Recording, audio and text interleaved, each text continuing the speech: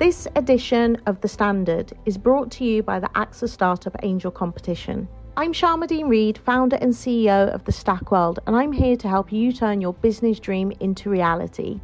There are 6 chances to win the competition, including 2 top prizes of £25,000, mentoring from myself and leading UK founders, plus business insurance for a year thanks to AXA. Go to standard.co.uk/AXA Startup Angel for details on how to enter and complete your entry by the 2nd of June 2024. Good luck. Hi, I'm Daniel, founder of Pretty Litter. Did you know cats tend to hide symptoms of sickness and pain? I learned this the hard way after losing my cat, Gingy. So I created Pretty Litter, a health monitoring litter that helps detect early signs of illness by changing colors, saving you money and potentially your cat's life. Pretty Litter is veterinarian developed, and it's the easiest way to keep tabs on your fur baby's health right at home. Go to prettylitter.com and use code ACAST for 20% off your first order and a free cat toy. Terms and conditions apply. See site for details. ES Audio. From the Evening Standard in London, I'm John Weeks, and this is The Leader. The new UK chair of the IPCC, the Intergovernmental Panel on Climate Change, has told the Evening Standard political leaders will be judged by their credible actions on the ground when it comes to tackling global warming. All the decisions we make now have consequences. Climate change is a cumulative problem. It's a chronic disease of the planet, as it were. So the decisions we make now really have consequences for the future. In an exclusive interview, Professor Jim Skee, who recently started his new role, has warned climate change may be happening faster than expected. We, as scientists, have provided all the clear evidence you need to act on. Over to you guys now. It's up to you. He's also a Professor of Sustainable Energy at Imperial College London, but in his role as head of the UN's leading authority on climate change, he doesn't comment on the net zero plans of individual countries. Following a summer of erratic weather events, from extreme highs of 40 degrees Celsius plus in parts of Spain and Italy, to the wildfires across Portugal and Greece, to the historic levels of flooding in the US state of Vermont, it's clear climate change is having an impact now. But will world leaders take note of Professor Skee's warnings that change is happening at a faster rate than predicted?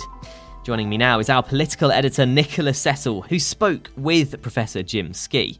So Nick, first of all, what were your main takeaways from your conversation with Professor Skee? Well, I think the most big picture issue which he raised was that global warming may actually now be happening faster than many people expected. So it's long been predicted that climate change would see the temperature of the world warm and there'd be more extreme weather. But now we can see it before our own eyes, really. We can see the wildfires in Sicily and Rhodes. We can see torrential downpours in places like Berlin and many other cities.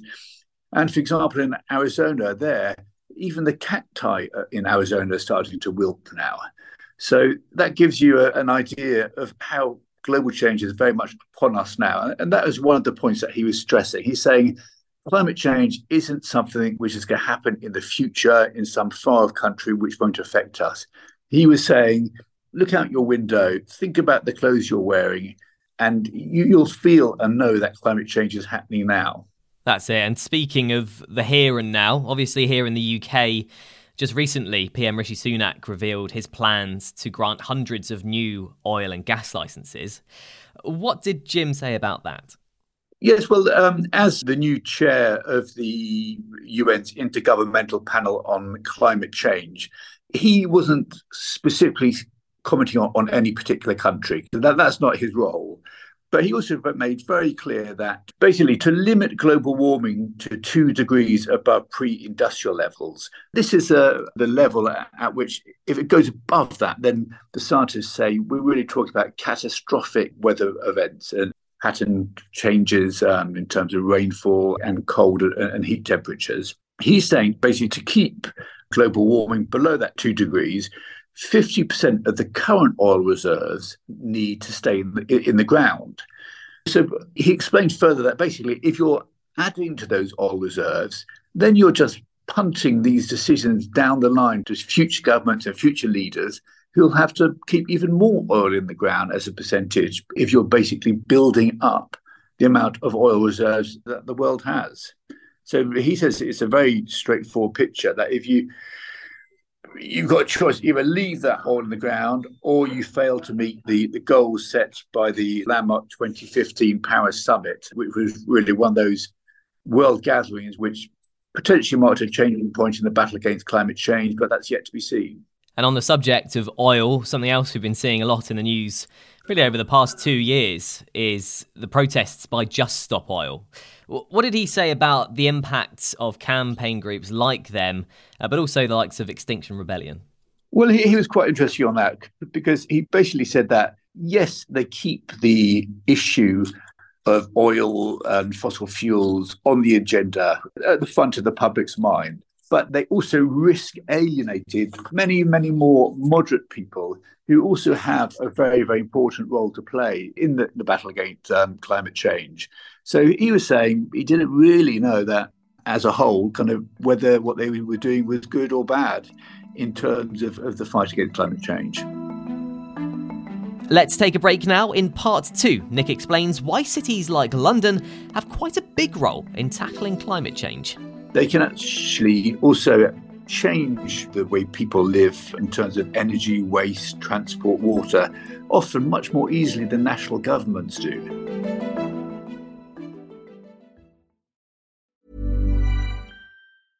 A lot can happen in the next 3 years. Like a chatbot may be your new best friend. But what won't change? Needing health insurance. United Healthcare Tri-Term Medical Plans are available for these changing times.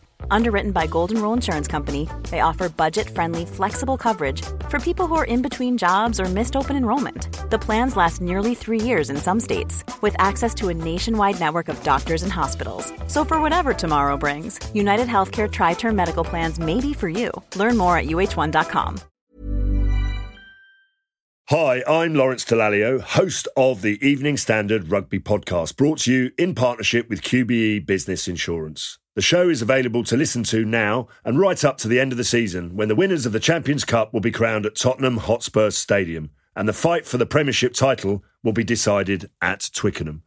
QBE is one of the world's leading insurers, and they will help your business build resilience through risk management and insurance solutions. Subscribe and download now wherever you get your podcasts. Thanks for listening. I'm focusing on something very close to London now. Obviously, there's been a lot of discussion recently about the expansion of ULEZ. What did he have to say about the phasing out of petrol and diesel cars and how much of an impact that can have?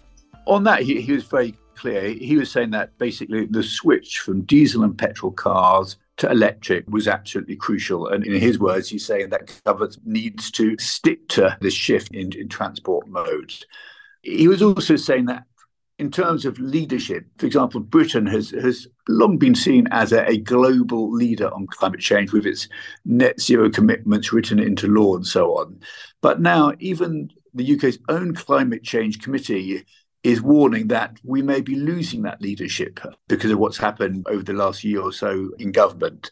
He was very much saying that political leaders have a special role because, in his words, they're the ringmasters or ringmistresses of the fight against climate change, but they must be judged not just on their words, which risk being big hot air, but very much on the credible steps that they take towards net zero. And outside of the sort of big political leaders, sort of focusing down on everyday people and perhaps people in the city, for example, what role does London have in tackling climate change, in his opinion? Well, this was quite interesting because he was saying that capital cities, and cities more in general, do have potentially a very big role to play because they're very large urban areas. So decisions taken, for example, in London, that could be 9 million people. So if people are changing their eating habits or the way they use energy, that not only has effects directly on the city's consumption, but that can have ripple effects beyond the city. The other point he wanted to make was that cities, because they're very much a united structure, they can actually also change the way people live in terms of energy, waste, transport, water, often much more easily than national governments do. So he was stressing that cities do have a very important role to play, and that the Intergovernmental Panel on Climate Change is drawing up a new report, which may take a year or 2 or 3 to finish, explaining how cities can be very much at the forefront of the fight against global warming. And another thing that is sort of at the forefront of that fight, as you mentioned, is these COP events that are cropping up every year or so. We have another one coming up this time in Dubai. Did he support events like COP? Yes, no, he says they're important gatherings. Some are more important than others because you have kind of landmark ones every 5 years or so. The Paris 2050 Climate Change Conference, that is seen as absolutely key. We had the Glasgow Conference up in Scotland, and that was, again, a major gathering of world leaders. Some people claimed it was successful. I have my doubts. It may have made some progress, but nowhere near on the scale that is needed to actually get to grips with the challenge of climate change. And we're seeing it happen now before our eyes. Unless governments can step up action, then things are looking pretty gloomy. And the problem is that all countries have different priorities. Many are in different stages of development.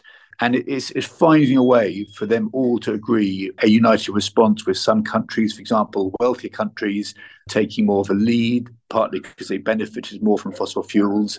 But it's a very, very complicated jigsaw that you've got to put together. But world leaders really need to do that. How much gravitas and influence do you think Jim's words will have on the UK government, for example? Do you think leaders and the right people in the right places will take heed of his warnings in this exclusive interview? Well, I think the danger, certainly for Britain at the moment, is that we've got a general election coming up. And a lot of the measures that you need to take to tackle climate change are not necessarily popular. And so as we get closer to the general election, the worry is that all leaders of the main parties, and particularly the Conservatives and Labour, may start to jettison some of their green pledges, some of their net zero commitments, because they want to appeal more to voters who, quite understandably, especially in the cost of living crisis, do not want to have to pay more for their energy or for their transport. So there's a big debate still to be had and to be won by people concerned about climate change, and also to explain that actually a lot of the new energy forms, renewable energy forms, are actually going to be cheaper than our reliance on fossil fuel. Pick up the Evening Standard newspaper for more news, interviews and analysis, or head to standard.co.uk. That's The Leader. Thanks for listening. We're back tomorrow afternoon at 4 o'clock.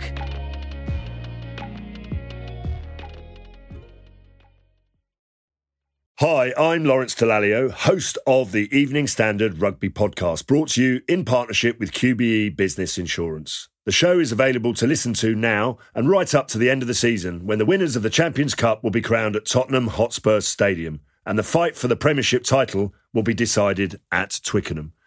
QBE is one of the world's leading insurers, and they will help your business build resilience through risk management and insurance solutions.